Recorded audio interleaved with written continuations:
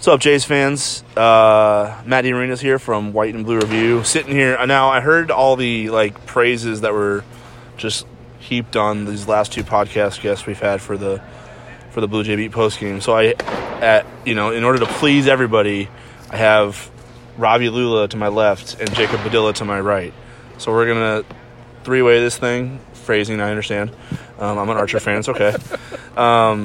Just to please everybody who's a super fan of both guys. I mean, Creighton's got their big three, and we got ours. There you go. Only one of us is. Well, I guess two of us are big. Yeah. We vary in size. I'm 6'1". I mean, I'm kind of tall. He's big in a different way.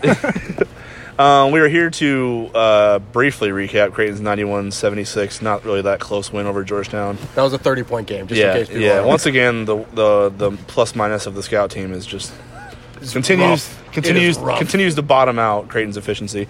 But it's like the plus minus of Seton Hall when Miles Powell takes a three. Oh no! But in the aftermath of that, Seton Hall managed to not clinch the outright Big East regular season title on their home floor on Miles Powell's senior night. Villanova does what Villanova does, and they went in there and beat them. So that sets up a potential damaging situation for the CHI Health Center Omaha in terms of structure. Hopefully the nuts and bolts of this 20-year-old building can hold up. The roof might not be safe. No, definitely not. So Saturday afternoon, Creighton versus Seton Hall for the one seed in MSG and for the what would be possibly a three-way share of the Big East regular season title and arguably the biggest game in Creighton's history since they joined the Big East, maybe even going all the way throughout their history. So we'll touch on all that, but first of all, guys, thanks for hanging around and putting the egos aside. And because I didn't want to let you know, but Jacob actually was the most popular podcast of the season. So it's just but I wanted to make sure everybody had their due here. So what game did you guys have been great? We did the last one, Butler. Yeah. Correct. Yes. Yeah. Which one did I do? We did DePaul. We did St. John's. I think are the two you filled in, right? Yeah. Yeah. So his game was better. To be fair, DePaul was pretty. You had. I know, but that was the same. It was the same thing. Beating Butler like that's more impressive. Than I feel like the last three home games have been a rehash of the same situation. They really have. They've been pretty similar. But I appreciate you guys hanging around and getting ready to share your takes. So I think I'm going to tee it up just based on power rankings right now and let Jacob go first with his takes. First of all, on Creighton Georgetown. That was that. I mean, after having such a horrible shooting game last time out, to hit their fourth three, where was they went up 14-12 after they hit their fourth three of the game, and they made 4 threes the entire game last time out. So they got that out of the way quickly and continued on to make 17 of them. Yeah, season high. Yeah, that's a heck of a way to bounce back after one of your worst shooting performances. So I think that was it right there. Is you shoot like that, Georgetown, whether they had Yurtseven and McClung or whatever, they weren't going to be able to keep up with that. Mm-hmm. They did, and Georgetown tried different things. They tried zone, tried matchup zone, they tried man, they tried press. Creighton kind of picked all of it apart, really. Oh, yeah, the point guard play was phenomenal in this game. Obviously, Marcus Zagrowski was player of the game on the video board afterward. 20 points, 8 assists, 1 turnover. But I was really impressed with Sharif Mitchell in the minutes he gave him, and especially coming off that St. John's game where he looked like a deer in headlights. Mm-hmm. A couple of turnovers, didn't really want to handle the ball. To come back out here, he was under control. He was finding all his teammates. He had 6 assists, tying his career high, I think Rob Anderson said. 5 of those were to 3-point shooters. So that's 17, and the other was for a layup. So that's 17 points off assists, and then he had a layup himself. So that's 19 points in, what did he play, 20 minutes? Yep. Yeah, 19 points in 20 minutes out of your backup point guard. That happens, you're going to have a pretty good chance to win, right, especially when the starter is playing as well as he did as well. So this was another big 3 game, but then you had a couple guys like him, like Kelvin Jones again with another big game. He went off the last time I was here, had probably the best game that I've seen him play against Butler, and followed up with another strong one here today, especially playing through foul trouble. Ended up picking up 4 fouls, but he was out there a long time with the 2 fouls in the first half and then with the 3 fouls in the second half because Christian Bishop also was in foul trouble. And Mac put Jones out there because if he gets the next one, oh well, he's not going to play 30 minutes. So he did a good job of playing without fouling and making an impact on the glass. He scored a couple of some nice buckets inside. Defensively, he had a block or two, made some good plays there. So you had the big three showing up big, and then you had a couple guys coming off the bench making a big impact as well. Rob, you want to pick the bones clean on that one? You kind of did a pretty good job eating those chicken wings there. Yeah, no. There's some meat left. The only thing I'll say is if your math is correct, then Creighton had 33 points on, I believe, 18 possessions with their small ball lineup. Yeah, that's with Mahoney at the 5.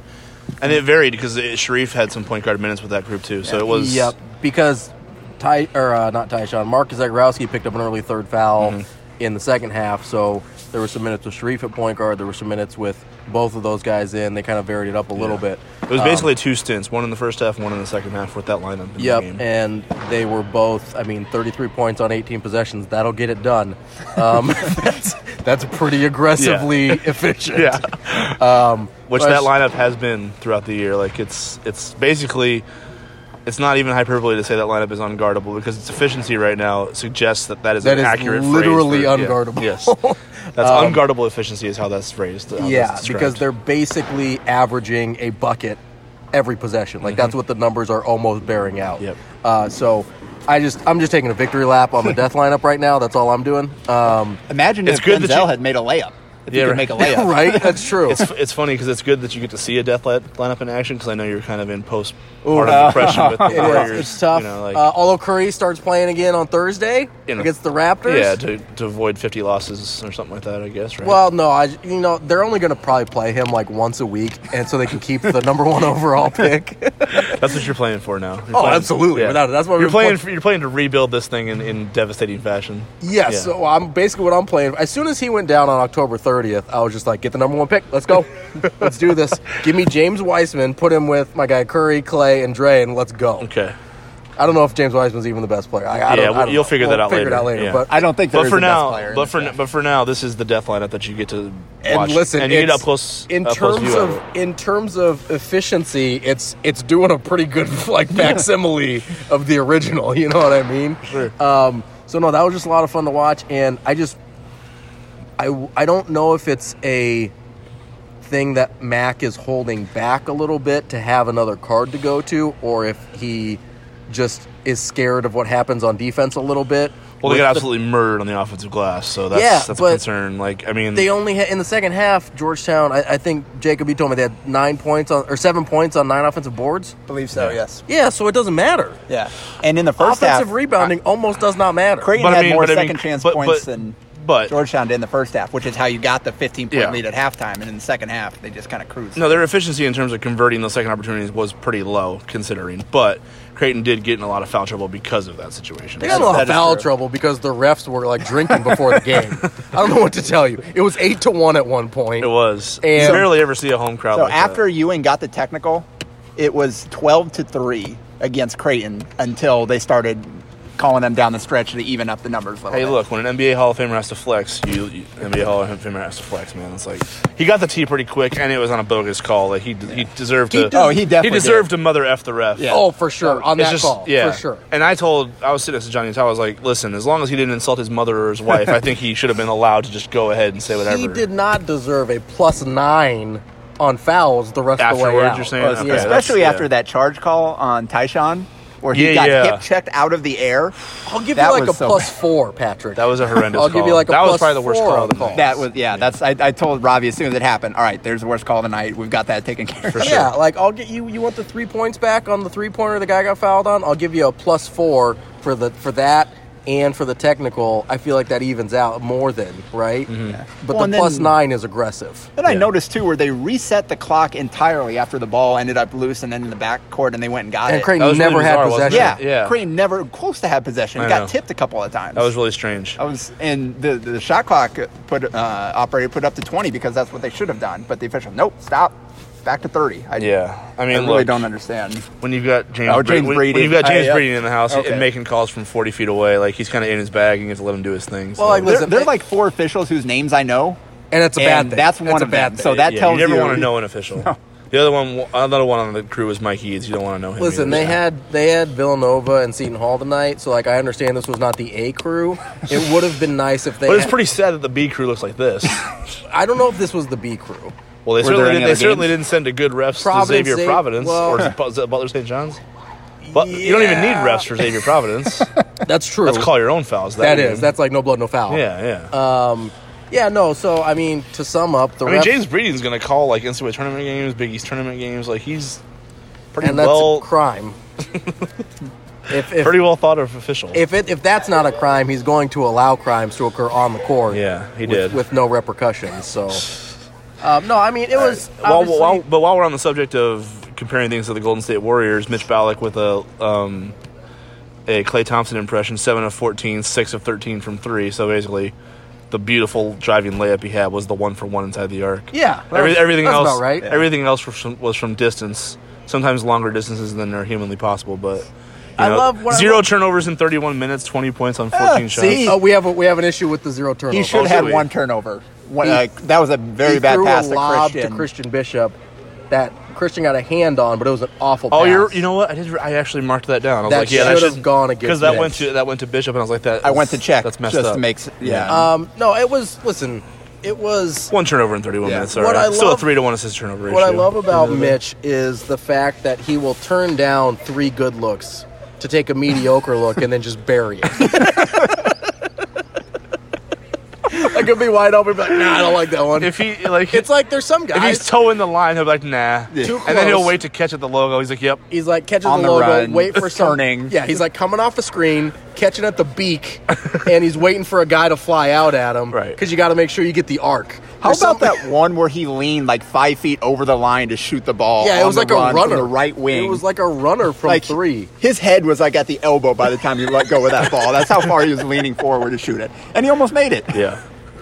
That's, I think, one of my favorite things about Mitch is I'm always, but I said this to Jacob during the game, was I would rather have a Mitch Ballack that's like 10% more aggressive than is optimal versus what we see sometimes where he's like 40% less aggressive than is optimal, right? And I think tonight we probably were in that like 10% above range, and I'll take that all the time, like 100% of the time. There was a couple shots where I was like, that's probably a little ill-advised. But he was still 6 of 13 for 3, so I'll super duper take that. I just don't even know if I've ever seen him shoot and go, oh, that's a bad.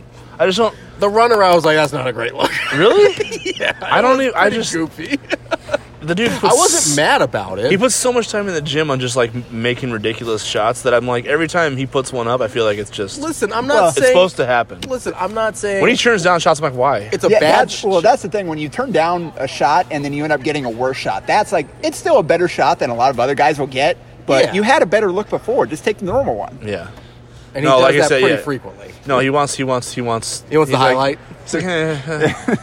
This one isn't going to end up on the... I want to get 2 guys on this poster here. Let's try to get a drop ball on this before I let it go. I didn't really pump fake the crap out of that guy this time. Let me try again. Let me rescreen, and let's see what happens here. It's good. Nice to see the First of all, game resurface. Here's another part of this like that I don't understand yet, and I just need to like kind of watch Mitch film and figure it out. Why are teams constantly going under the ball screens? Because they dumb. Like, he'll pull from anywhere inside the half-court line. Like, why are you... They constantly are going under on the rescreen stuff and the hit and chase. They go under everything with him. Like, why are they worried about him getting a step? He doesn't want a step. He wants a 3-ball. He wants anher step towards half court. Yeah, he wants to go horizontal. Yeah. Do you know what I mean? Like, I don't understand. Can you guys figure out what that, from an effective defensive standpoint, like why are people going under Mitch Ballack? It's a super ineffective defensive strategy. Like you're giving him. Maybe they saw the one game he went 1 for 10, and you're like, we think that'll keep up.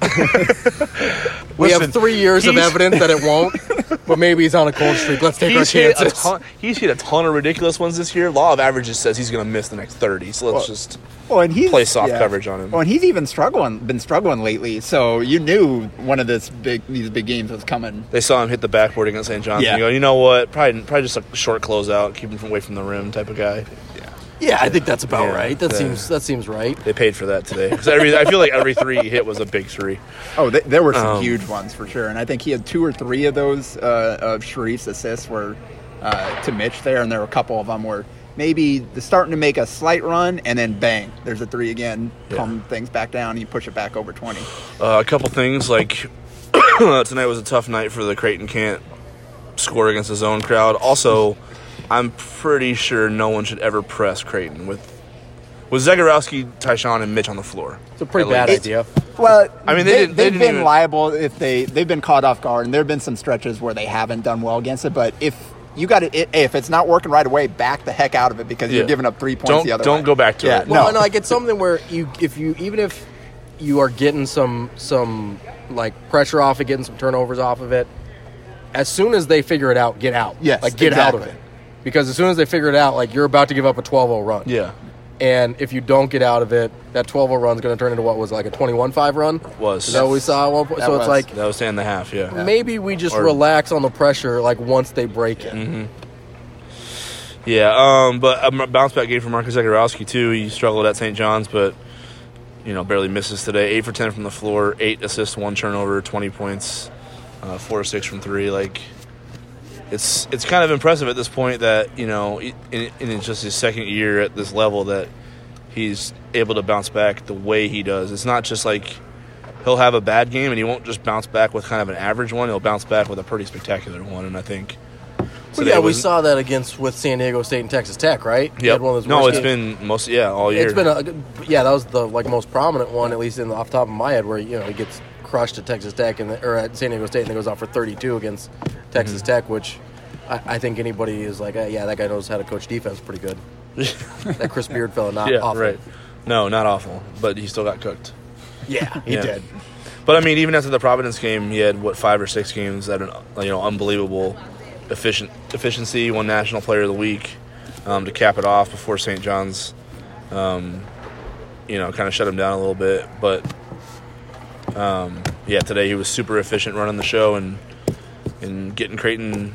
I mean, he did that. I love when he goes into the lane and basically runs around in a circle. And it's the Steve Nash thing. Yeah, it's midget. It is. It's the little. You're Nash. Basically you got the that's like when a point guard is just like at the peak of his ability to keep a defense on a string. Well, and that's, you know what I mean. Like you're at my will right now. Like you're chasing me. Well, and the thing about him, he's so good at manipulating space and changing pace and changing speed. And that's so he won't just dribble around in a circle. He'll change pace like 3 different times on his way through, and then he'll shoot through. Like he will keep you on your toes, on the back of your heels. I mean, and you have no idea where the heck he's going because he's able to move so smoothly in and out of his breaks and get to his spots. And then he has the vision. Like if you do bring the extra guy, he's hitting the open man there. So it's really impressive when he's feeling it and he's getting past guys and he's just completely under control off the bounce. He just can pick apart any kind of defense. So anything left on Creighton Georgetown before we jump into the big game here, and then obviously we should probably get into questions before we preview. I mean, one thing I will just say, like the last time that Georgetown beat them, obviously they had Year 7 and McClung. Yeah, for sure. What happened was Georgetown went outlier crazy on mid-range and floaters and runners and all that stuff. Right out the gate, their like first 2 or 3 shots were all runners. I don't think they made a single runner tonight. I think they missed all of them. And then they missed a layup right away. Like all the shots that they normally don't hit, they hit against Creighton last time. And today they couldn't make anything. Mosley hit one runner when they went 1-3-1 zone. But it was like he shot that thing above the shot clock runner. I feel like it was their worst runner of the night, but it went in. Yeah, they're three guys. Allen, Blair, and Pickett were 15 of 49 from the field. Is that good? That's not good. Oh, okay. No. And then throwing the turnovers too. 41 points.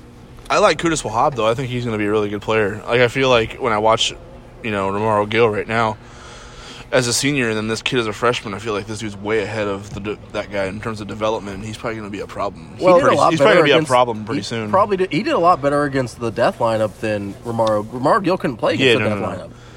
I mean, Wahab got stuck in quicksand against the death lineup too. He did. Like, Mahoney cooked him pretty good. And they were in a zone for a while. They were in a 2-3 for a while too, so he was kind of able to just camp out. But I mean, Gill literally couldn't play against the zone, and so I thought at the very least, Wahab was doing enough offensively to justify keeping him out there, and that's not something you could say about Gill. Yeah. But I mean, 7 of 9 from the floor, no turnovers, grabbed 12 boards. Yeah, 14 and 12. Considering Creighton, is really good at packing and digging and causing havoc for big guys like that. For him to have that performance as a freshman, I think. And no turnovers, especially because usually you get at least one where they lob it in over the front. Creighton fronts the post. And you bring it down and they grab it. Yeah, and they grab it and they lob it over. The big man grabs it, and then that backside help comes in and digs it out of there. Mm-hmm. That usually happens at least once or twice against everybody. And Creighton tried it; they just weren't able to get it away from Wahab. So that was pretty impressive, I thought. Kelvin Jones' performance, Jacob, I think mentioned it a little bit, but I mean, Christian Bishop has been on a roll of late, but this was obviously a matchup that got the better of him tonight. But I think Kelvin Jones was pretty much up to the task in terms of just matching the big body physicality, the length of Georgetown inside, and I thought he was pretty tough. I thought Georgetown was even tempted to double him. I thought, after he got a couple stickbacks, I think, they posted him up again, and Mosley was digging off of Ballack, which kind of speaks to the game, how much trouble Jones was giving them. It wasn't a full double, but they were digging pretty hard. Yeah, but to leave Ballack any space and dig at the big is pretty... Well, they're the same idiots that were going under the screen, so I can't really speak to that. Well, and they also, there's a play where... But don't let this guy get a 2 off. Ballack ended up hitting a 3 where DJ was posting up and being fronted, and Ballack's man is the one that came off to prevent the lob passing. That's a bad move. He ran right to the top of the key, swing. Those percentages are not going to work out. They saw that backboard shot. He hit the side of the backboard with his left hand from the right side of the court. And they're like, we probably don't have to guard this guy.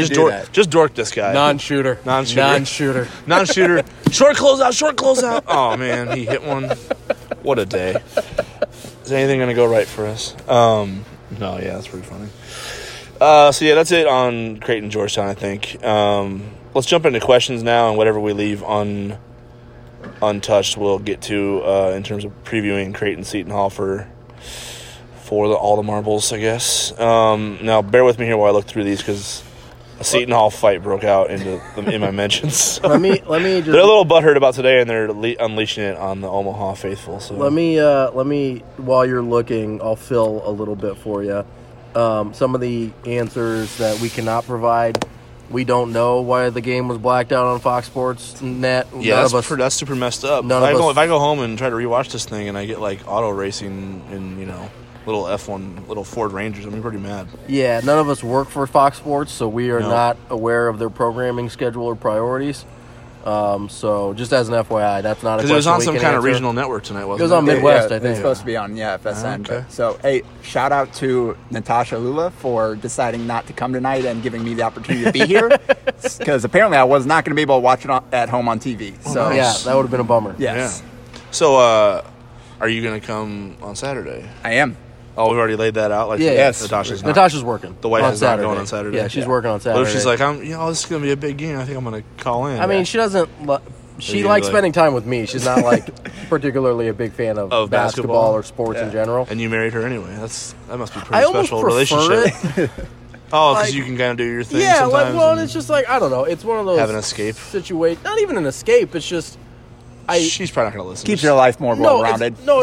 It's not that. It's just I talk about sports a lot with a lot of people. You do. And sometimes I just want to remove myself from that a little bit and not have to have a take. You know what I mean? Mm-hmm. And with my ex-wife, she was obsessed with sports and really bad teams like Wisconsin, and and so you're why do we have to watch this? Because they're good as I like them. I was I don't want to watch Big Ten basketball. It's not fun to watch. Big Ten basketball sucks. I don't care if they're good. It's not fun to watch. Why is there 8 seconds off the shot clock and he's not even across half court yet? What's going on? Hey, let's not talk about Big Ten basketball, please. Yeah, we're gonna give Jacob PTSD over here. Oh, boy. But no, and so it's just sometimes it's nice to just not have to have a take. You just go home, you watch your Netflix, whatever you're watching or whatever, and I enjoy the break. I get enough sports in my life. I don't need to have it all the time. All right, I've stopped listening to you. Let's go to the questions. I was just trying to help you get time to find questions, man. I found them, and I found them before you started going off. Well, and then you started going off. I was like, I get it. That's what I do, Matt. No, I know. I'm an innings eater. I come in and I bridge that gap the whole time. I'm the guy you pitch on blowout day when the bullpen's I may not taxed. be a number one starter, right? Yeah. Maybe someday I'm hoping to develop some extra, like an extra pitch or something, maybe get in that number 2 Well, spot. I mean, I think there's value in just being able to take one for the team. There's I'm like that number 3 starter. You went like 14 innings the night before. You got nobody left in the bullpen. It's like, listen, bud, we need 8 innings out of you, regardless of what happens. Well, today we needed one batter out of you. They had the 30-minute pregame show. That's all you had to buzz That's in right. there. Oh, yeah, you know Dude, what? I love the 2.5 segments, and you're out. I love the 30-minute pregame. That's basically shows. 10 minutes of talking and 20 minutes of commercials. Yeah, and bang. and it's the same paycheck, baby. Nice. Well done, sir. That's a super efficient afternoon. That's right. It was not a Miles Powell effort for me today. Second one. And There's about to be a lot more. Robbie's about to tee up the Miles Powell take. So in advance, if you're wondering who to blame for Miles Powell's 50 spot on Saturday, this guy. JB, is it going to be like, how many shots are you going to have Kobe to take? Kobe had what, 60 on 50? 50 I wasn't ready to bring up Yeah, Kobe yet. No, I'm just saying. I've seen it. There's precedent for it. I called that one too, for the record. Oh yeah, for sure. I was at halftime of that game. I was like, he's going to have 50 on 60 Yeah. shots, or 60 on 50 shots. Jacob was the only one that night for Kobe's last game tweeting about how inefficient he was. Everybody else was like, Mamba mentality. I don't think I was watching that game, actually. I was Probably watching not. the Warriors win 73 Yeah. because that was like near and dear to my heart. You know what I mean? Mm-hmm. But no, I was not watching the Warriors in 73. Listen- And I'm actually, not to get off on that, we can do this on Robbie's podcast later, but I loved the post takes of the Warriors are the greatest thing ever all time because they beat the Bulls record, and the Bucks are about to do it again. Yet all I heard about the Bulls winning 72 was like, oh, it was a watered down league. It was easy money for them to win 72. It's like, yet why? I mean, the Bucks aren't going to win 72. They might win 70. They'll probably win 70. They're not winning 72. Okay, but I'm just saying, if it's so hard to do, why is it happening so soon again? I don't. Yeah, that's enough of that. I mean, JB Davis wants to know. I don't think anybody with a brain. No, we'll talk about it later I don't on think your anybody with podcast. a brain On your is podcast, saying we'll talk about that it. the 96 Bulls are overrated. If there are, Really? I said anyone with a brain. Well, there's some people with 7-figure paychecks on FS1 and ESPN who say all Well, the time. you're referencing with FS1. Listen, those are the two dominant networks in sports, and those are high paid people. So I'm just saying. Listen, the they sow the narrative throughout the sports salary fans. and the intelligence are not directly proportional. You don't think so? Not even a little Okay. bit. Success is not determined by intelligence level. No. Okay. I think there's a lot of innings eaters on those TV shows, which gives me a lot of hope. A lot of hope. Big money days ahead. I was going to say, let's go. Sorry. On to your guys' questions. JB Davis wants to know, Mitchell got more minutes than usual tonight. Do you guys see him playing an increased role in the Big East and NCAA tournaments? That's a pretty good question. I don't know, though, because he's kind of been a little bit helter-skelter with the home-road splits, and not even home-road splits, but just home-road mentality. I don't know. No, I don't he's know not. if Big East tournament and NCAA tournament might be a little bit too much for him to Well, handle. and In fairness, he's a freshman. Kyrie got overwhelmed by that stage too. So it's Also, not just that, but I mean, when it comes down to it, in games that are nut it or cut it time, Zagorowski's playing 38 minutes. yeah. That's it. You know what I mean? So it's not even necessarily a referendum on Sharif Mitchell because he played his best basketball tonight. I thought that he's played all year, but when it really matters, Zagorowski's playing 38 minutes. So that kind of just eliminates that scenario. Yeah, and I don't expect an expander. I think his playing time will depend on foul trouble and how he's looking that day. He got to stay out here today partly because of foul trouble, but also because he was in control. Against St. John's, they couldn't play him. Yeah. I'm as big a fan. They do want to give him time. They do Yeah. want to get him out there to spell Mitch, to spell Tyshawn, to spell Marcus. But if they from put him out from the there 40, and he's 39 struggling, minutes. he Yeah. doesn't usually get another shot. Exactly. Agreed. Hey, if Creighton gets up big and is in control in the first couple rounds of the Big East tournament, yeah, he'll get some minutes. Because you're going to need the guys to have their legs for the rounds. But Was there anything you guys saw tonight in the way he performed that you feel like can translate in terms of just the pace he played with that you feel like translates to maybe a road or a not necessarily a place where you're feeding off the home mojo and things like that? Some of the plays he made tonight, do you feel like any of those translate, or you think he was just within the flow of the game with the crowd? I think he definitely was within the flow, and it also helps that Georgetown wasn't playing the kind of pressure style that St. John's was, because I think that did get to him a little bit. Today he had the space to kind of go to work and made really good decisions. He wasn't sped up. He got to the spots he needed to and made the right play almost every single time. And then defensively, he had 3 or 4 just outstanding possessions in that game. One that led directly to a bucket. Yep. And then another one where it wasn't. I don't even think it ended up leading directly to a stop, but it would have been a bucket if he hadn't reacted and recovered the way he did, and he made him kick it back out or whatever. Like, there are just a few possessions every time where he plays extended minutes where you see, like, wow, this kid has the potential to be a really special defender because of the way he moves his feet, the timing of everything, where he gets his body. He's got good hands, too, for some steals and stuff. So they even gave him a block in this game. A couple of steals and a block he got credit for. So I think that's kind of that defensive effort that will translate no matter where he goes. I think he'll bring that every single game. And outside of that, I think it's just going to depend on partially what he's seeing, the kind of look he's getting. And then I guess, like I said, he was just under control today. He didn't get sped up, and I think that's the key. Yeah, I think one thing I saw that it has the potential to translate, not maybe necessarily in the near future, but certainly down the road, was his ability to kind of like see a play develop and make kind of an anticipatory, is that a word? Anticipatory pass instead of like it's there already, throw it. I think only one, maybe two of the plays today were just, like, he had the one DeMarcus against right at the end where it's just a simple pass to him on the wing, he hit the 3.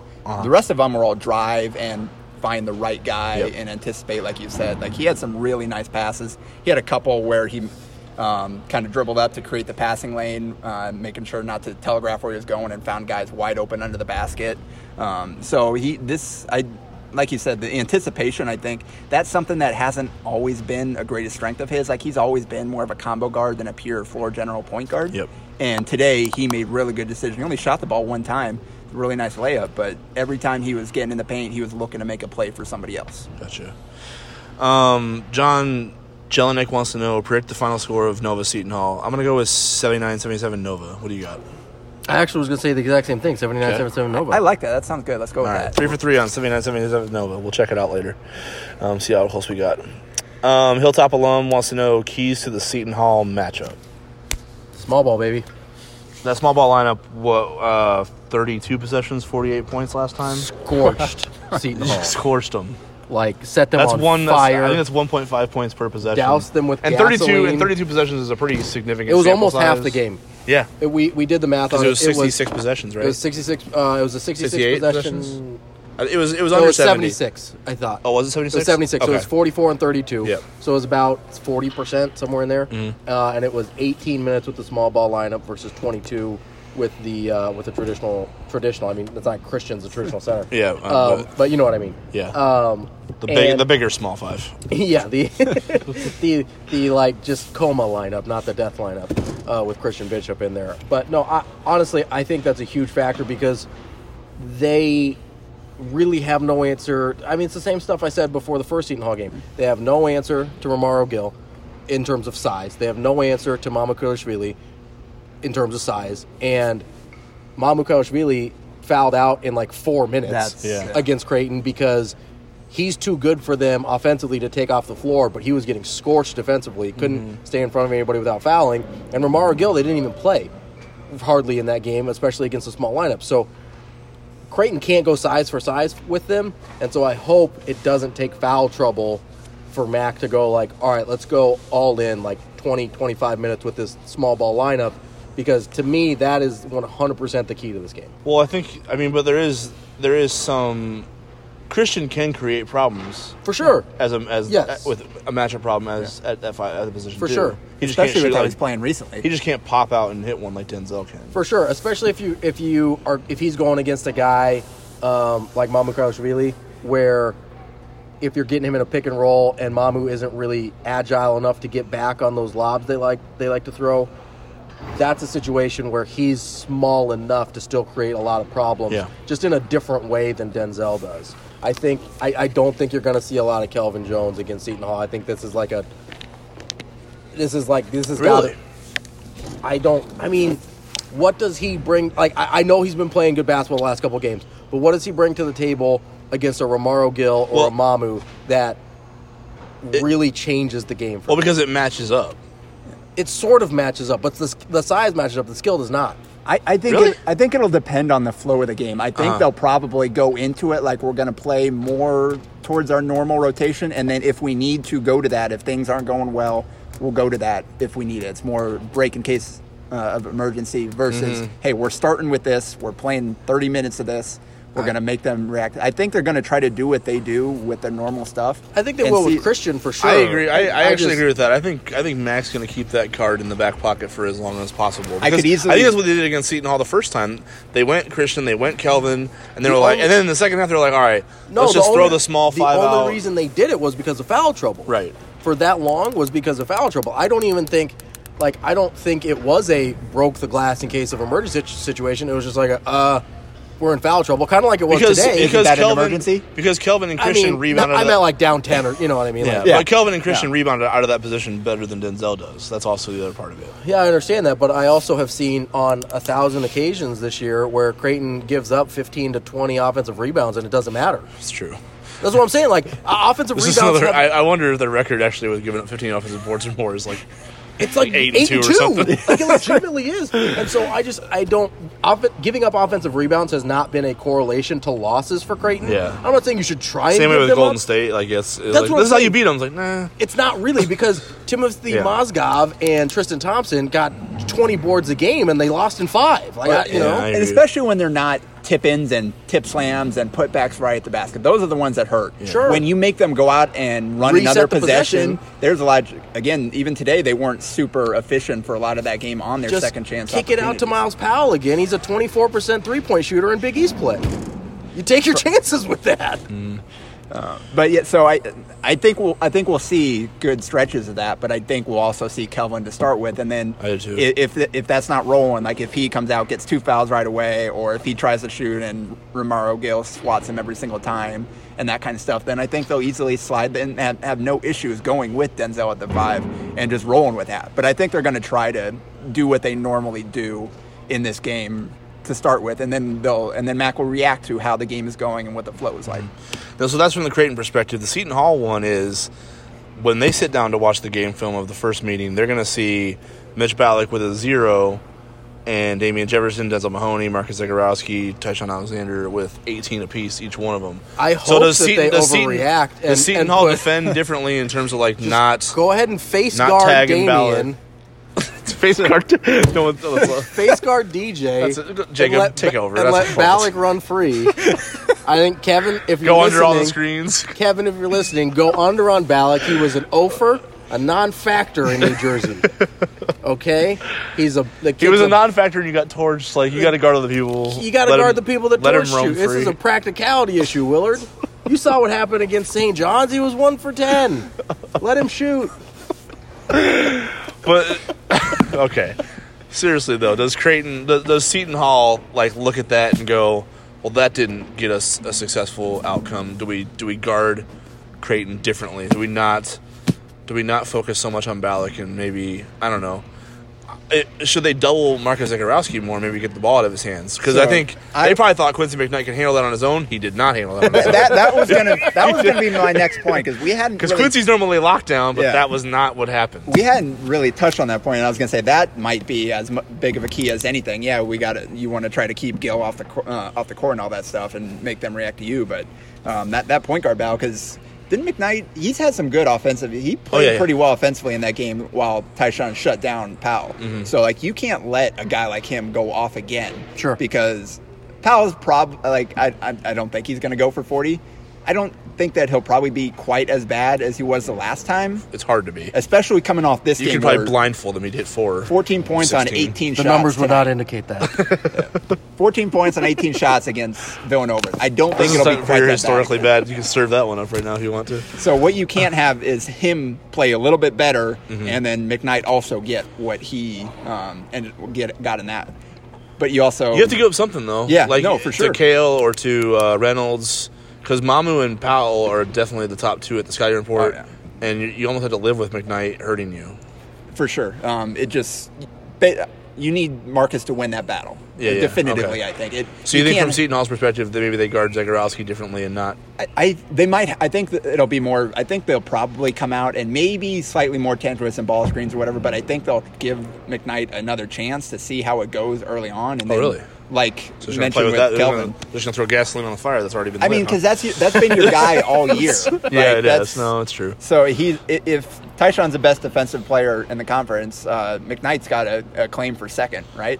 On the perimeter. I mean, I felt like that 1-2 matchup was going to be was going to loom pretty large in the first matchup, and Creighton owned it. So, so that's, I mean, you can't have where I think where Marcus gets 16 and he gets 16. It'll be interesting between the two backcourts of those of Tyshawn versus Powell. The other thing that we have maybe for Creighton's advantage is Sharif at home, where he's clearly played better than he does on the road. Yeah, especially coming off a game like this, he's going to be as confident as he's ever been. So, and that just gives you more options of guys. You get Kelvin if you need him. Like, guys are just more comfortable here, because Kelvin's had some huge games here. So Sharif, Kelvin, any of those guys, obviously Tyshawn's played a lot better at home than he has on the road. He's gone over that a little bit recently for the most part. It seems like he's been playing better, but he still shoots a lot better in this building than anywhere else. So if you got Tyshawn and Marcus both definitively win that battle, I don't know that it'll matter what Mamu does inside, because I think at that point the math's just not going to work out for them. Gotcha. Mamu, I think, is probably going to be their toughest. I don't think he's going to foul out in 15 minutes or whatever it is again this time. Maybe they can put him in the same situations, but I think he'll be a much bigger factor of this game. So then you need the other guys to kind of make up that slack of where he's giving them more production than they got last time. Gotcha. Sam Norland wants to know, do you guys think Creighton is going to continue the brief trend and hit more than 4 times as many threes on Saturday as they did today? 4 at St. John's, 17 today, 68 plus on Saturday? ? I'll hang up and listen. Yeah, I believe that's correct. 60. Can we lock that in right now? It's just I'm locking in for a nice 69. 69 made threes. There you go. Okay. Yep. All right, that's got it. Could you imagine what the college basketball world would do? Cancel the NCAA tournament. Crown him. Coronavirus? No. Creighton. Crown him. Crown him. No free throws, no 2-pointers. It's literally every single shot. Every shot's a 3. Yeah. That's why I love Balik's line tonight. 6 of 13 from 3, 7 of 14 overall. Yeah. That should be what he does every day. That's a man after my own heart right there. Exactly. Well, even the layup was a little right-handed one, too. Nice. Dance with the music you brought to the party, man. Come on now. The girl. I think it's the girl you brought to the party. No, the music, then you dance with all the girls that everybody else brought to the party. I don't think that's how that phrase goes. Really? Yeah. Listen, that's how I lived my life. So I could never get a girl to come to the party, so I had to. You had to cherry pick. I had to work with the weapons. Work the room, baby. Work the room. Jaybird wants to know, Kelvin, great center or the greatest center? Greatest center. Robbie probably shouldn't have a take. He's not a fan of the bigs. I think Denzel's the greatest center. I'll just say it tonight. Robbie has the same. He classifies big men as the same way he likes his women. He doesn't like the big ones. Right? The bigger they are, the less likely he is to be attracted to the situation. All right, do we want to move on? We were talking about John and I were like in the middle of the game. We did wonder, who would you take, Kelvin Jones or Prime Patrick Ewing, 1-on-1. I mean, Patrick still looked pretty spry out there when he was chasing down the refs. Yeah, I thought he was. He's definitely got more of an edge to him. I think he's cursed more today than Kelvin has in the season. Sure. So I mean, listen, Patrick's not moving that good anymore.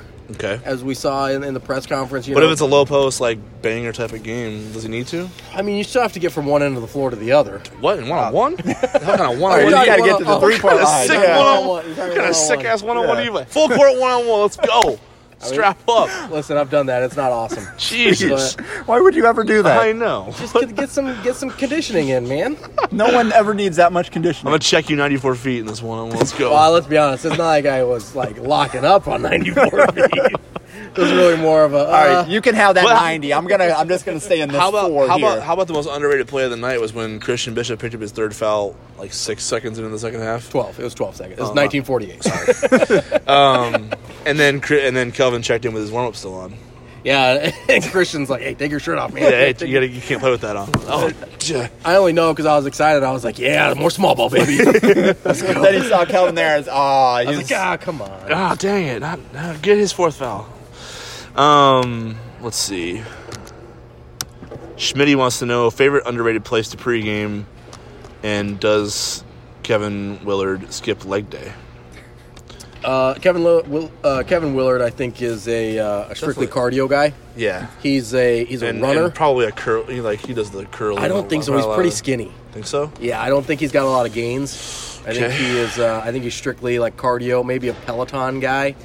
Really? Yeah, he's a runner. If I have to say anything, and that's about the meanest thing I can say about anyone. Wow. Favorite underrated place to pregame? 16 of the 20 of the Zone Studios, because that's where I do. That's where you pregame. That's where I literally do the pregame. And he's fired. We got to talk to you, Robbie. Listen, can't be having you boozing up in the studio anymore. Let's see. Darren Boudreau, glad you're using your real name finally after all these years. Attendance prediction for Saturday. You think they can full maximum capacity? Can they like? They did announce that standing room only were available, so that's a good sign that we're already. Can we just like pay off the fire general, the fire marshal? There you go, the fire general. Mr. Fire Captain, sir. Fire Captain, can we talk to you real quick? You just go on a little vacation. I wouldn't recommend a cruise right now, but and see if we can just pack to like 20,000 in here. That's only like two. What is max capacity? I don't know. 20,000 would only be like 1,500. Let's ask Rob Anderson. Rob, what's maximum capacity with standing room only in here? 18+. Boring. 18 plus Boring. 2 is 20. Give me 20,000.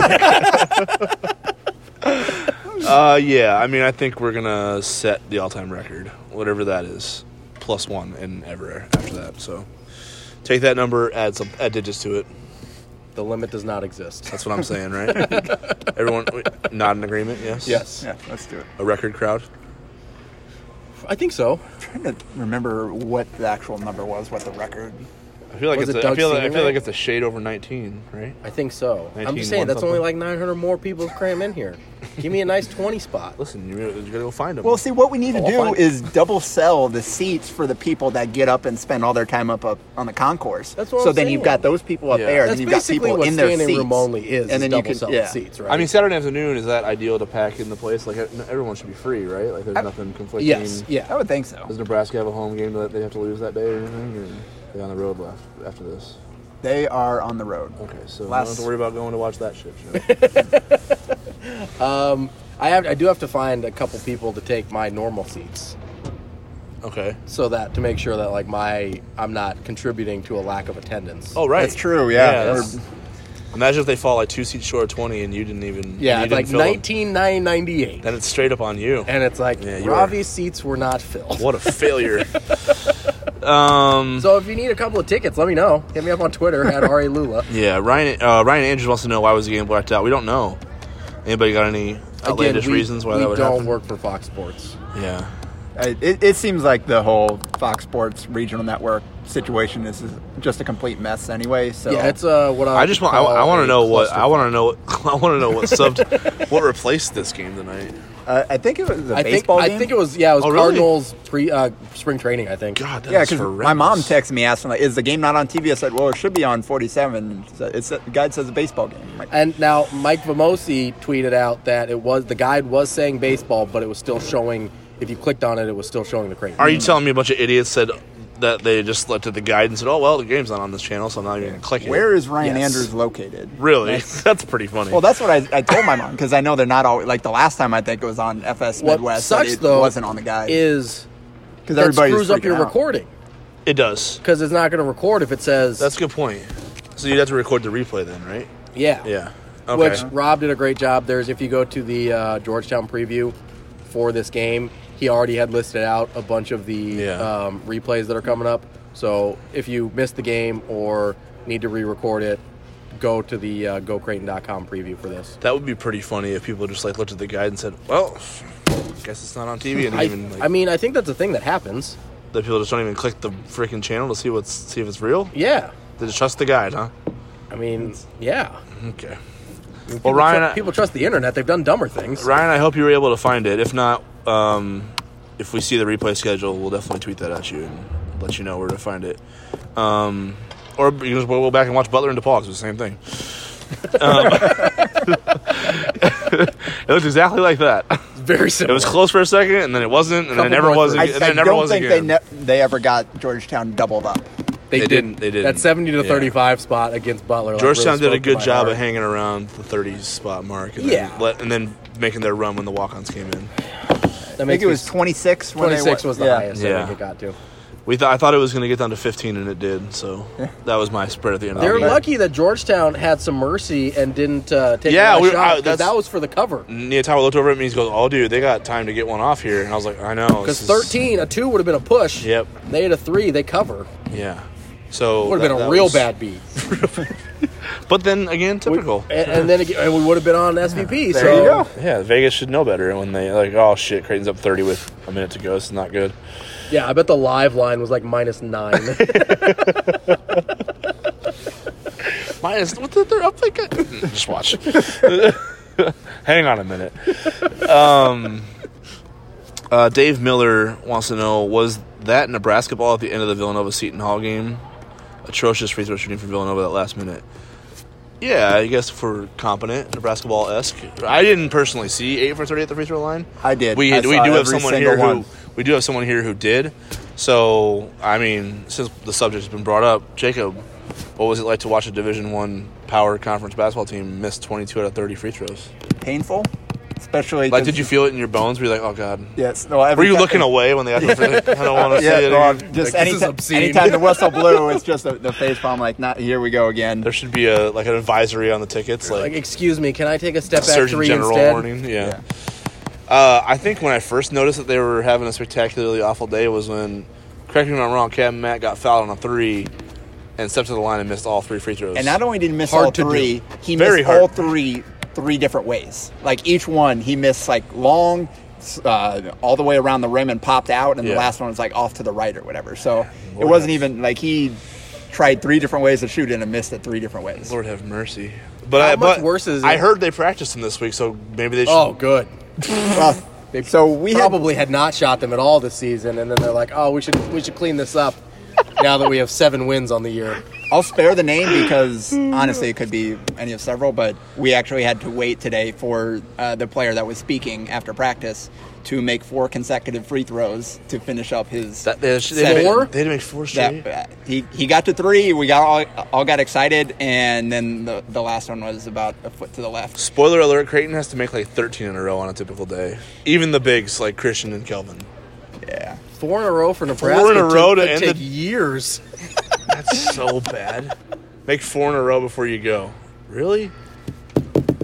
That's like, I'm not even kidding. That's like junior high stuff. I forget. Yeah, well, he had been shooting for a while even before we walked in. It was, I think, that particularly got to a point where it shot for a while. So basically, go to YouTube and watch the media availability and see who that player is, because Jacob just outed them by not naming them.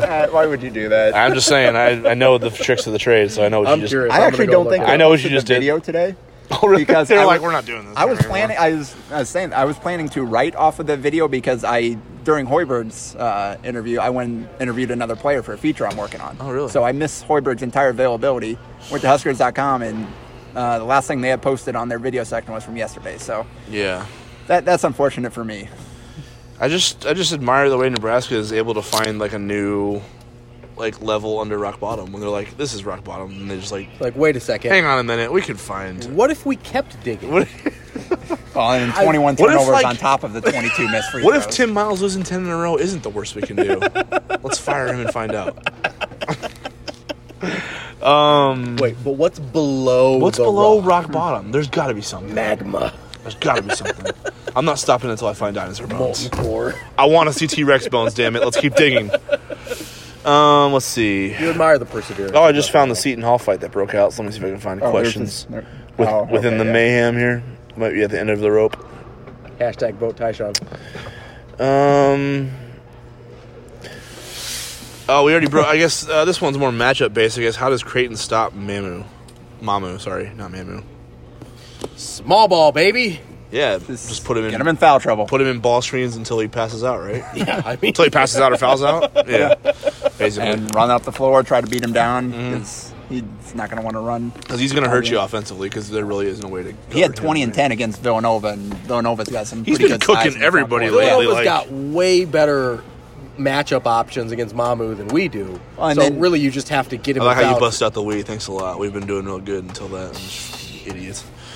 Technically, on the Creighton Athletics Hour, I am working for the university. That's fair. But that's fair. I am. That is a brokered program. All right, Is this the Creighton I'm Athletics impressed. Hour? Then you only did one, just to keep it. Were up. you introduced as the host of the Creighton Athletics Hour? I wasn't we have introduced a as anything. I was, it was just like Robbie's here. Rob, Again. my buddy, this dude. No, Jacob is a just journalist, and then Robbie just won't leave us alone. covers Nebraska. He's glad to be here. It's a blessing. He's my ride. I'm Yeah. actually the only reason he's here because Matt wanted me. He comes to watch Creighton play for therapy. I would say I let Jacob It come. lets him think that there's brighter days ahead. Yeah, I let Jacob come as like therapy to release the trauma Right. of Nebraska basketball. so he doesn't spiral down into dangerous alcoholism. Well, We're watching I don't- replays of Nebraska. Well, I film, don't want like- him to hate basketball. Yeah. It's not basketball's fault. Because he's also a Suns fan on top of it. so it's Basketball like, didn't it hurt doesn't- you. Yeah. Nebraska hurt you. Why do we have to mention the Suns? I don't know. Because I have the same pain in me. Hey, at least they so yeah, at least they have Aiton instead of Luca, right? Oh my god. I'm sorry, that was a cheap shot. I'm sorry, you didn't deserve that. Yeah. You didn't deserve that. That So was cheap. our last question from Sam Norland again. Well, at least the they've- Suns didn't draft Colin Sexton. We're not talking about the instead Suns. of- What do you want to keep talking about the Suns for? I thought we were stopping. No, we're talking about your Colin Sexton take. That's Listen, what we we're all have talking bad take. I mean, the Rockets are going to make the playoffs with the smallest lineup in history. So They are. I mean, Listen, if I had known they were going to go small ball at the beginning of the year, Oh, I that's never would have right. said that. I never would have the said minute, that. the minute they trade all their bigs away, you go, wait a minute. I was like, hold on. That's beautiful. I thought I could count on Capella to be stupid. They were going to do that? I didn't even know. Nobody told me. If someone did it in the preseason, I would have Westbrook MVP. Let's go. Whoa, let's relax. Let's chill. That's not what was happening at all. Sam Norland wants to know, they've got to bust out the Grays for such a momentous occasion, right? First of all, I'm always Pro gray. pro baby blue. So Baby blue? Yeah. I do like the baby blue. I like how you use the word like there. I almost want to punch you. How do you not love the baby blue? I mean, listen, I don't have a super strong connection to any of their uniform Yeah, choices. I'm not a strong uniform guy unless it looks awful. Then you want them to wear it so you can make fun of it? Or No, what? it's like, why does this uniform exist? There's so many ways to... Like the Nebraska UNO logo. that is very strange. Isn't it? It's Yeah. super weird. Yeah. They often play well when they wear it too. So it's That is- super cool that they keep going back to Because that they're thing. playing like the second best team in the state instead of the third best team in the state. Well, they beat Iowa wearing it, right? They did beat Iowa wearing it, No, That's- but Iowa was wearing equally hideous. The last one they equally had. hideous get up too. So that's maybe more on Iowa than it was. yeah, on I don't Nebraska. have. I mean, I'm kind of a uniform dork, but most of their uniforms look fairly the same. Just the colors change, so I don't have like a super strong connection I feel to. like you didn't answer that accurately. The uniform color changes. The uniform changes. No, but like the logo, like Nebraska has different logos they will put on the uniform. Do they though?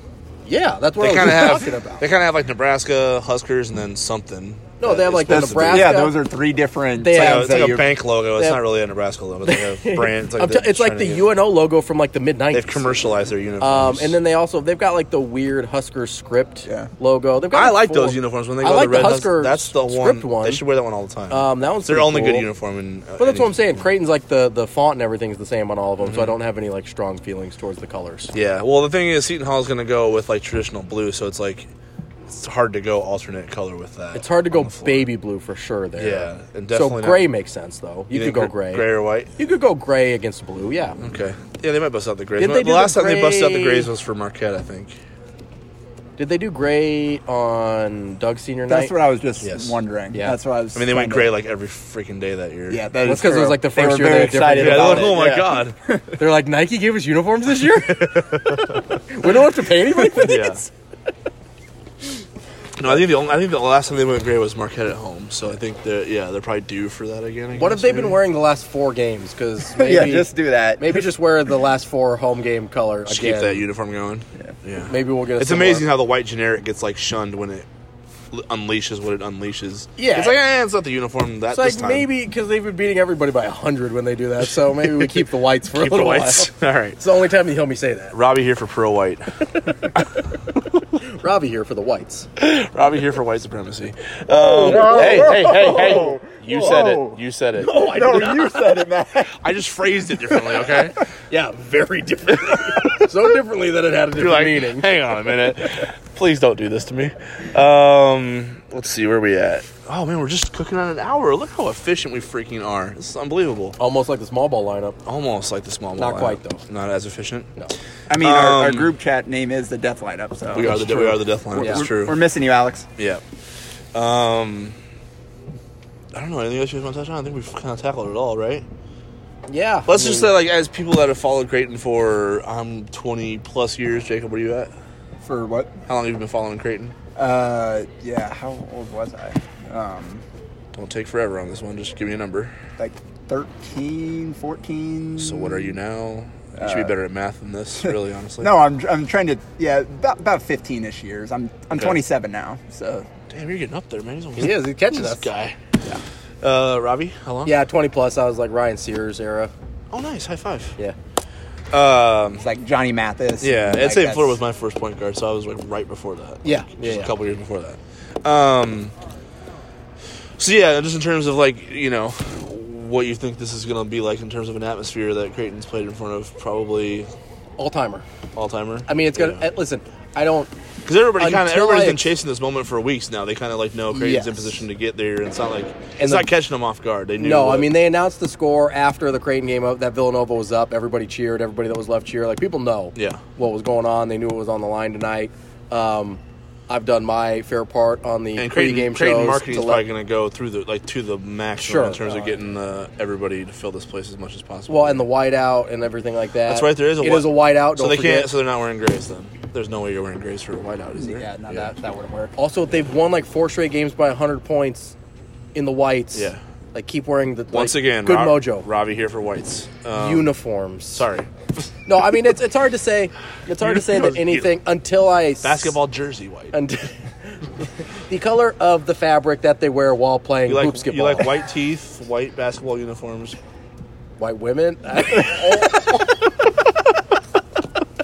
I mean, just look at my history. Okay, just follow the path, guys. It's all laid out for you. In terms of atmosphere, I think it's hard to say anything will. It's hard to predict that anything will. Yeah, because you're Doug like Senior when night. you predict it's going to be the all-time greatest, isn't that like almost setting yourself up for disappointment? Yeah, right? so I mean, You know I what think I think a Because lot of how it, does it meet your expectations? Well, also, right? I think a lot of it will play out. Like, even if it starts with getting it packed, right? Yeah. And then the game has to live up to some sort of level of excitement in order to get the atmosphere to an all-time level. Because with Doug Senior night, obviously it was packed, but then he goes off for 45 to get to 3,000 points. Like, that took it to a whole nother level. And people, If he every scores- bucket they were along. Yes, it with. was just like cranking up the tension, then it just explodes, right? Yeah. So, and there was just a celebration after that. Yeah. So, if Doug goes out that night and scores 22 and doesn't get to 3,000, then it's like, hey, that was a really good atmosphere, but it's not an all-timer. Mm-hmm. And so I think a lot of it depends on how the game goes. Game has to do But its it's got part, the for sure. potential to be like top 2, top 3 all-time. Yeah. I mean, I think in terms of anticipation level, there are 3 that come to mind right off the top of my head that First that Big it's East probably game? going to match. Well, first Big East game, Wichita for the title in The year before? The year before. Yeah, Doug's junior year. And the Villanova 2016-2017 when it was 1 versus 10, both teams were undefeated. Because that crowd before was Yes. filled up like Yeah. 20 minutes before tip. And that's one of those The things. towels were waving. If like, that game had gone differently, that probably elevates to an all-time. crowd. Yes, Yeah. like if Creighton comes out and wins that game by 3 or whatever, Sure. then that goes from an all-timer in terms of anticipation to an all-timer in terms of actual result of the atmosphere and crowd. So, 'Cause early on, that place was- regardless of what the crowd looks like, we all agree that from an anticipation standpoint, it's going to be on the level of those 3, right? Yes, Okay. I don't know that it can get Yeah. higher than those 3, but it's on that same playing field. Jacob? Yeah, I agree. The Nova game, I actually was not able to make it for that one. The other 2, I was here for, and the atmosphere of those games was ridiculous to build up all that. But that Nova game, that unfortunately, it's one that I was not able to be part of. I didn't mean to bring up painful memories, yeah. man. I'm sorry. Yeah, but no. Brought up the basketball. Brought up missing Villanova Creighton. Jesus, poor kid. Yeah, I was here for that. Yeah, I was here for all three of those as well. Yeah. Based on expectation, I think we're all expecting it to be for sure on par with those three, and possibly given that it's just a higher level of basketball, maybe not than Creighton Villanova was, but it's a higher level of basketball in terms of both of these teams' potential than Creighton Wichita State was for sure. And it's hard, even though Wichita State made a Final Four, no one was expecting them to. Yeah. So and then what's at stake with possibly Creighton getting to win their first Big East regular season title since they moved to the league in men's basketball.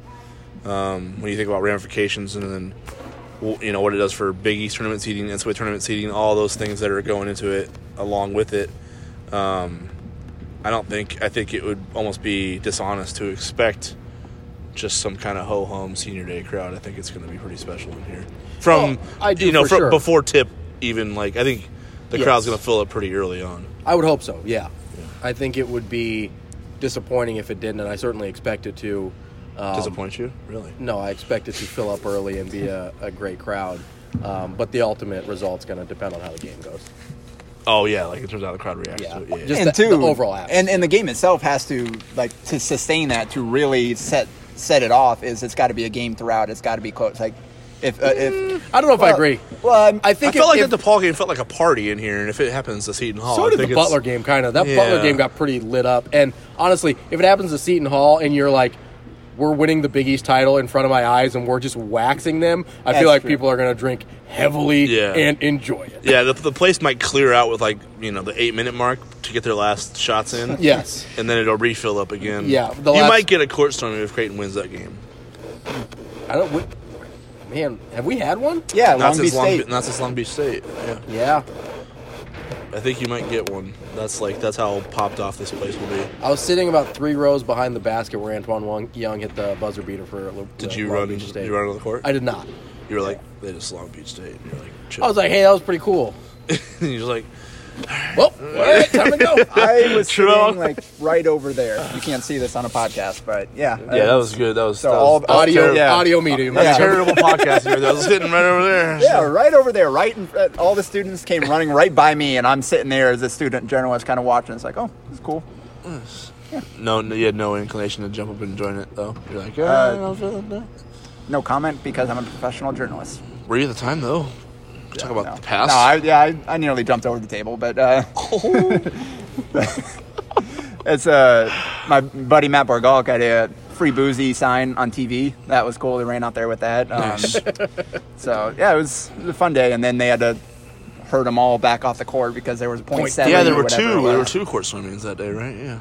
Yeah, the second one was less enthusiastic. Yeah, very much so. It was more forced, and we got to just continue that. Because we did it very this is awkward if we don't do it now. That it is actually over. Super awkward if we don't do it, if we don't finish it, right?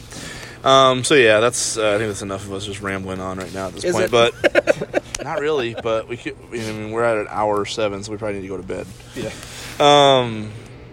As usual, thanks for listening, everybody. Thanks for your questions.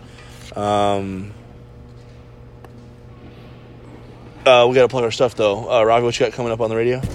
Radio. So I'll be doing the pregame for all of the Creighton games. So Saturday, I'm tipping off at 11:30. Okay. For shoot-around. So I'll be going from 11:30 to 1 before Seton Hall. Yeah, start drinking early and then calling on the show. That's right. I will take calls. I normally don't, but if you call in, I'll take calls because why not? It's 90 minutes. Let's do it.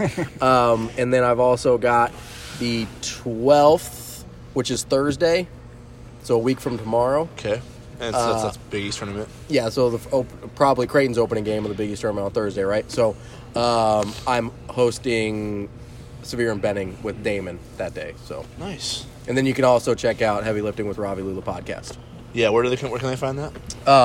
Apple Podcasts, basically any podcast platform. Just search Heavy Lifting and it'll pop up. Also, if you really want to find a website, it's ravilularadio.com. Hey, Ravi, how'd you come up with that name for that podcast? Jacob Padilla gave me that name. That's right. I forgot about that. That was good. That thing hits big, you owe him. If I ever make a profit, the royalties from that forever. Yeah, yeah, I will. I'll cut you a check. Nice. Jacob, what we can look forward to on Hill Varsity besides free throw mechanics? Yeah. Well, I'm finishing up How to not miss 22 out of 30. Yeah, finishing up the basketball season here for the Huskers. Yeah, you are. Over the next week or so. But then in good timing though, because then you can just lock in on what And then next week, I'll be covering the boys state tournament down in Lincoln next week. It's Thursday through Saturday, which is basically Omaha invading Lincoln, right? Not a single non-Omaha based team. Represent. In Class A, yes, for sure. By the way, there seems to be like a little bit of like a shockwave from that. How surprised are you that it's not the least bit? Really? Okay. Yeah, it's what I expected. Well, has it been building for you in the last couple of years? Do you feel like Omaha's kind of like stepping their game up a little bit and acquiring the top talent? Yeah, I think the problem, like Lincoln, there's just not enough. I think it's pretty spread out. Like there are a lot of teams that have decent, really good cores, but maybe not a full 1 through 5, 1 through 7, 1 through 8 good enough to match up with some of the best in Omaha. Like Lincoln Pius in 10th this year, they fell at Omaha South in district final as the top 2 seed, but they had the Hoiberg twins, they had Colby Rada, and then after that it kind of tailed off. You just kind of look at their production. So they're just not quite enough talent to spread around to really stack teams there this year. In the last couple of years, there have been a few good teams, but I think that's just kind of how it worked out. So, So you're going to be covering that pretty exclusively then? Yeah, I'll be there all week long, covering the class. Well, all the tournaments at PBA might bounce around between the Devaney, kind of depending on what some of the matchups are. But I'll have coverage of that leading up to and then during at the tournament at hailvarsity.com next week. Okay, cool. And on Twitter at @JacobBado_. And then I'm also going to be covering the NCAA tournament games here in Omaha after that. Nice. So. Do you have a prediction for a state tournament? How do you think it's going to go? I think Millard North will probably win. They should win. They're the favorite. You think they're the best team in the state? I do. They're the most talented team in the state. Yes. They've got just the length and the talent. It's just something that a lot of their teams can't match up with, especially Jason Green at that power forward spot. A lot of other teams, like Bellevue West, they don't necessarily have a true 4 that can match up size-wise. Lewis Fiddler is a really good player. Frankie Fiddler is a good player. They're more true wings. And then Central, kind of the same thing, where they don't have they play a lot of 4-guard stuff. So if Millard North can Central beat them, you don't see it maybe being a one-off or happening again? Well, I definitely. I was just going to say, but there's enough cracks there that a Central or a Bellevue West, I think those are probably the top 3, and then South, you've got the experience here that nobody else does. But there's enough cracks in Millard North. They really struggle to shoot the 3. They've struggled against zones this year. So I wouldn't be surprised if they did fall. They're the favorite. They should be, but I don't think it's a foregone conclusion by any means. So it should be so you think it'll be a really good the tournament? Semis and final, I think, are going to be outstanding in Class A.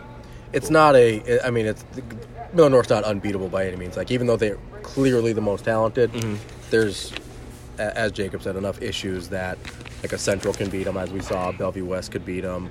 I mean, it should be a lot of fun because Central and Millard North might meet up again in the semis if they both win. Is that right? I think it's Central and Bell West because I thought it was the 2-3. No, yeah, you're right. No, yeah. So it would be Central and Millard North again. Correct. In the semis, which would be incredible. Yeah. So we're like staring down a Chucky versus Hunter Salas final, possibly.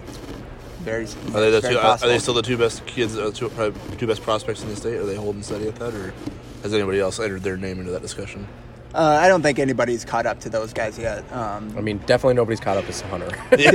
Yeah, he's kind of... Nobody in the history of high school basketball in Nebraska has caught up to Hunter. That's very true. And I was trying to leave open a take here, but you're like, no. I'm sorry. Stupid question. I'm sorry. Are you kidding me? You can lob softballs every now and then. This mofo's going to Kansas. I'm just saying. Or Gonzaga. Okay, so so that Jacob at hailvarsity.com is where you can follow all the coverage of that. Certainly check that out because the basketball in the state isn't just being played at a high level at the CHI Health Center. And Robbie's podcast and his radio spots that he'll be doing this week and next, and then whiteandbluereview.com for this podcast. Post-game coverage of this game. Creighton's went over Georgetown, previewing the big one on Saturday, Seton Hall Creighton for the Big East title. We've also got a highlight reel in the works for your newly crowned Big East Player of the Year on the women's side, Jalen Agnew, who got a crazy, awesome standing ovation in front of whatever was in attendance. How many people were in attendance today? 17-6. Yeah, 17-6, all on their feet. Giving her a well-deserved standing ovation for an unbelievable season that she's had. We will have highlight reel working on in the works for her, so we'll have that pretty soon. The great Tom Nemitz is doing his thing with that one. So yeah, until then, we will talk to you guys all on Saturday. Rumor has it John Niatal will be back in the mix for the post-game podcast, so look out for that. If he bails, though, we might be looking at another tripod. Yeah, it might be if they can, if Robbie can stay conscious from the alcohol consumption, and Jacob can. I don't drink during games. Drag him over to me. I don't drink during games. I was just building the narrative, man. I don't know what's going on. I'm just there. like I've this. never seen you trash before, so it's like okay. This is just me as a person. I think you handle your liquor pretty well. Yeah. So yeah, thanks for tuning in. Thanks for your questions. Thanks for listening. We will talk to you again on Saturday. See you.